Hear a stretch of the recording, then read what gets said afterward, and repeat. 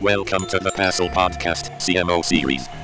In the past few years, the world has experienced an accelerated shift to digital, and this has presented new opportunities for professional service marketeers. Consequently, the way content is consumed has also changed, and clients are increasingly expect more personalized, up-to-the-moment content that is delivered when they need it. To discuss in more detail the importance of effective marketing, we have the pleasure of welcoming Judith McKay, Chief Client and Innovation Officer at leading Canadian law firm McCarthy Tétrault. Hi Judith, how are you doing today? Hey Charles, I'm doing great. Wonderful, yeah, and you're dialing in from Toronto, is it today? That's right. It's a beautiful, warm, early spring day today in Toronto. Fantastic. And the joys of modern technology, I'm obviously recording this from my home in the UK. Now, Judith, you are an engineer and IP lawyer by training, also a very talented artist, as you're just showing me some of your pictures. But Thank you. To kick things off, would you mind telling us a bit more about how you became the Chief Client and Innovation Officer at McCarthy Tétrault?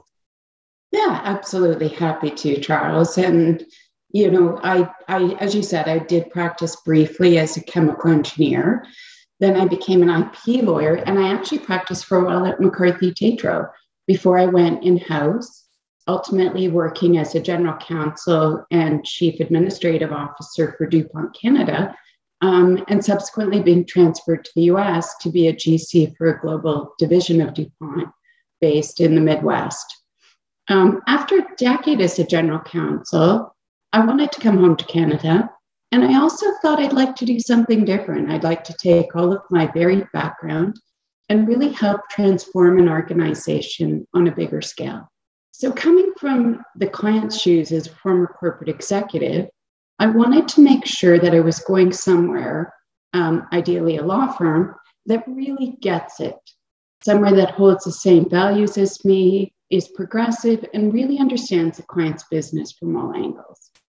So I joined McCarthy Tétrault, and the firm has certainly lived up to the promise of putting clients at the forefront of everything we do.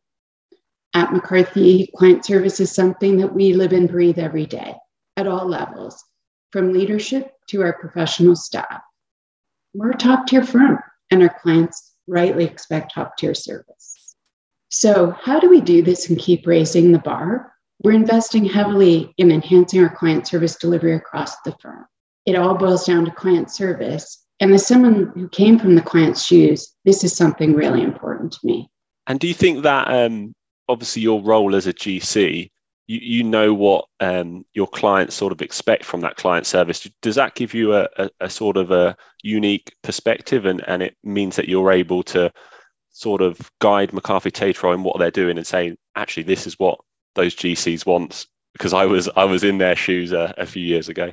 Yeah, no, absolutely. I think it has been very helpful to the firm in terms of not only my own experience, but I regularly interact with GCs in the market and hear what's working for them, what's not, and what we can do better. And also, you know, within the firm, of course, we have many champions who seek to understand the client experience and that are like-minded. And then we have the benefit of all kinds of client feedback that we can collect through Chambers or Thomson Reuters Market Insights or through our own firm Net Promoter Score program that gives us a pulse on how clients think about us, how they think about the competition, and you know what we need to do to continuously get better at meeting their needs. And a big part of that client service that we hear is keeping your clients up to date, and obviously one of the great ways you can do that is through content, and that's the theme of today's podcast. So in terms of today's market and the post-pandemic world, what does the content marketing landscape look like for professional service firms?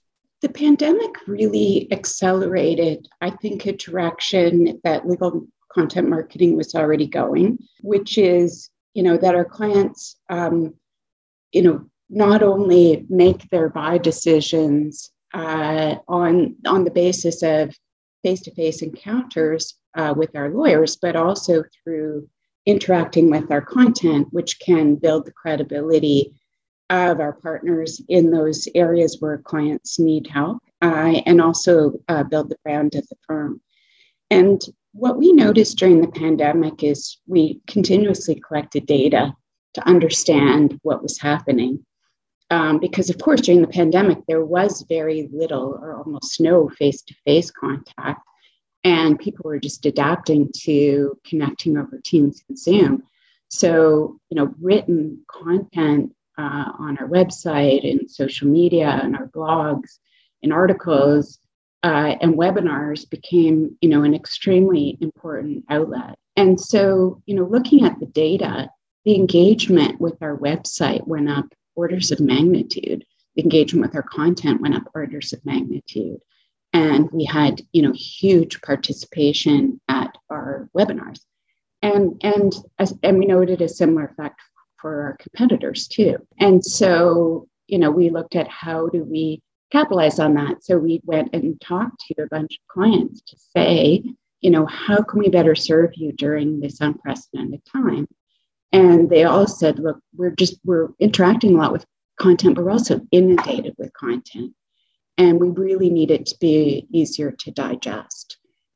So we did things like develop a hub where we kept all the COVID-related content, had a weekly newsletter that went out to clients because they said they wanted the information consolidated.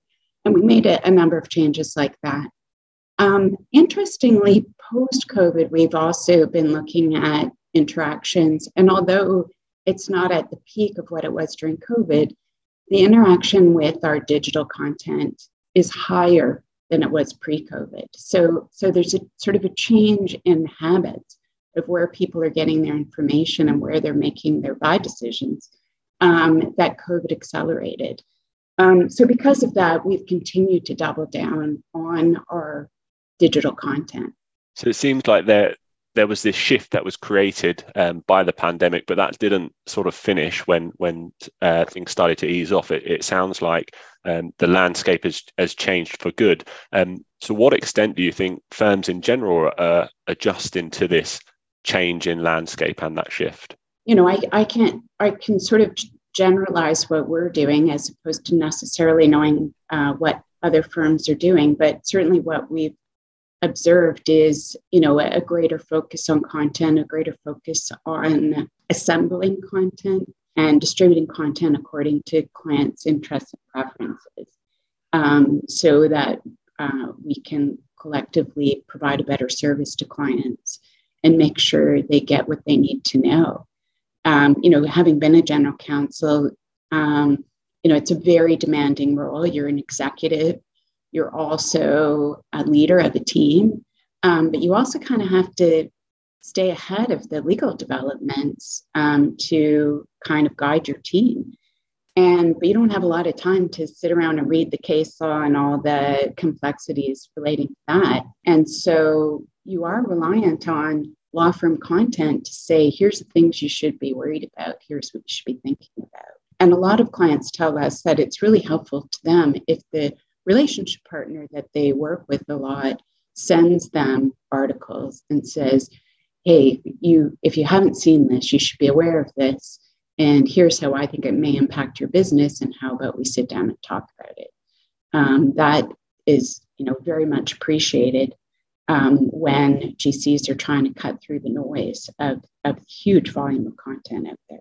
Well, that actually, I think you answered my next question, because I was going to ask what should people be doing to adapt to this landscape and shift. But what you're saying is really these GCs, they want to stay ahead of the curve. So really, as law firms, we just need to get what they need in front of them. Exactly. So maybe that's the sort of general look. Have you got any real life examples of things you've done at McCarthy Tétrault and the results that have come from that? So you talked about collecting lots of data and acting on that. Have you got any other examples of things you did, or examples of effective content marketing? Yeah, absolutely. So one of the things we did was more in response to lawyers within our firm, which was as everyone was adjusting back to face-to-face interactions with clients, they wanted some help on, okay, what do we talk about? How do I stay current? So when I meet with a GC or an in-house counsel or a business client, I'm up to speed on the areas they're going to be interested in, and direct them to who might be able to help them in the firm if it's not my area of expertise. So we set up an internal kind of newsletter / database with here's the top developments in law that your client should be aware of. Here's things going on at the firm your clients might be interested in. Here's some new legislation that might impact them. Here's some other developments in the law that could be of interest. And that has been really well received within the firm, so that when people are having coffees and dinners, et cetera, with the client, they can quickly look at, here's some things my client needs to know that we can have an informed conversation around. So once we did that, we thought, well, it's not actually very hard to turn this internal program into a newsletter. So for clients, so we've actually taken some of that and converted into a client-facing newsletter, and it has headlines, and it's every month, and it's whatever are the big impactful things from a broad range of areas that affect our clients. It could be everything from supply chain to employment law issues to contracting issues to an instructive precedent-setting litigation situation. And we kind of have it in, headlines, then sort of bite-sized information. And if they want a deeper dive, they can click into a full article. And we've seen the readership of that steadily climb as clients realize what a very readable and digestible source that is of things not only they need to know, but that they can make sure their executive team is aware of, and their in-house team. That sounds a really a successful. I guess that wasn't that external client-facing piece, was a sort of a product of doing that internal exercise of assisting the lawyers and making sure they're up to date with the new developments and the top developments in their area. So would it be fair to say a big part of the starting point of that was just making it as easy as possible for your lawyers to stay in the know? Exactly. Lawyers in a law firm, it's very analogous to our clients in the sense that, everyone has their area of expertise, and, developments in the law can happen so quickly. Sometimes it's hard to just keep up with what's going on in your own area. But we know clients aren't facing issues in isolation. I always say clients don't have legal issues. They have business issues that happen to have a legal implication to them.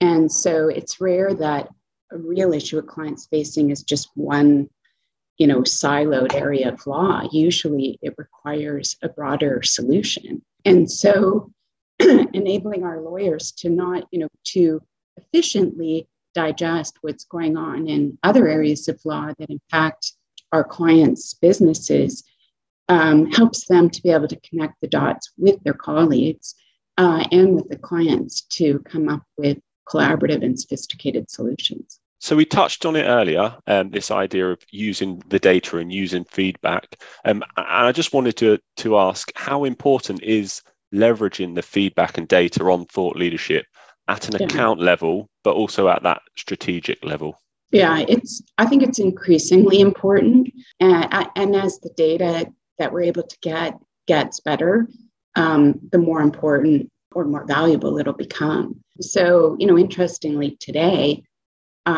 we can, look at an account level and say what events are the clients at this account attending, who's attending, what are they reading, what kind of matters are they working on with us, really understand their needs. Then we can look at, okay, what articles are trending that cover an area of law that we think has or will have an impact on their business. Can we share those with them? Can we offer to help them?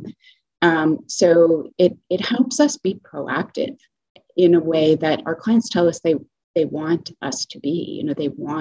They really appreciate the responsiveness of law firms, but they also want us to be proactive and help them ward off issues on the horizon before they happen. And data can really play a strong role in helping us do that. Brill, yeah. So you talk about this idea of proactive and being responsive, seeing those issues on the horizon. Can you think of any examples, or have you got any examples where that data or client feedback has led to notable changes or pivots in the type of content that the firm has produced or the way that it's distributed? So I'll give an example of major regulation like Bill 64, where knowing this is coming and that there is intense interest in our clients on how to prepare and how to comply.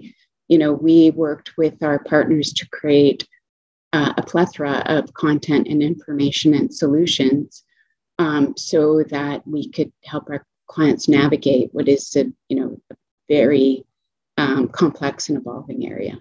Brill. We've come to that point in the podcast where we like to do a quick fire round. So if you're happy, Judith, we're going to fire you a few questions and you've got to give us your first answer that comes to your head. Sounds great. Okay. Question 1. What's your favorite business and non-business book? Oh, wow. Okay. Well, my favorite business book is the Netflix story, No Rules. And nonfiction, I always love the classics, so I would probably go with anything Dickens wrote. Brilliant. Or Emily Bronte or anyone of that era. Okay. What was your first job? My first job was in a cherry factory.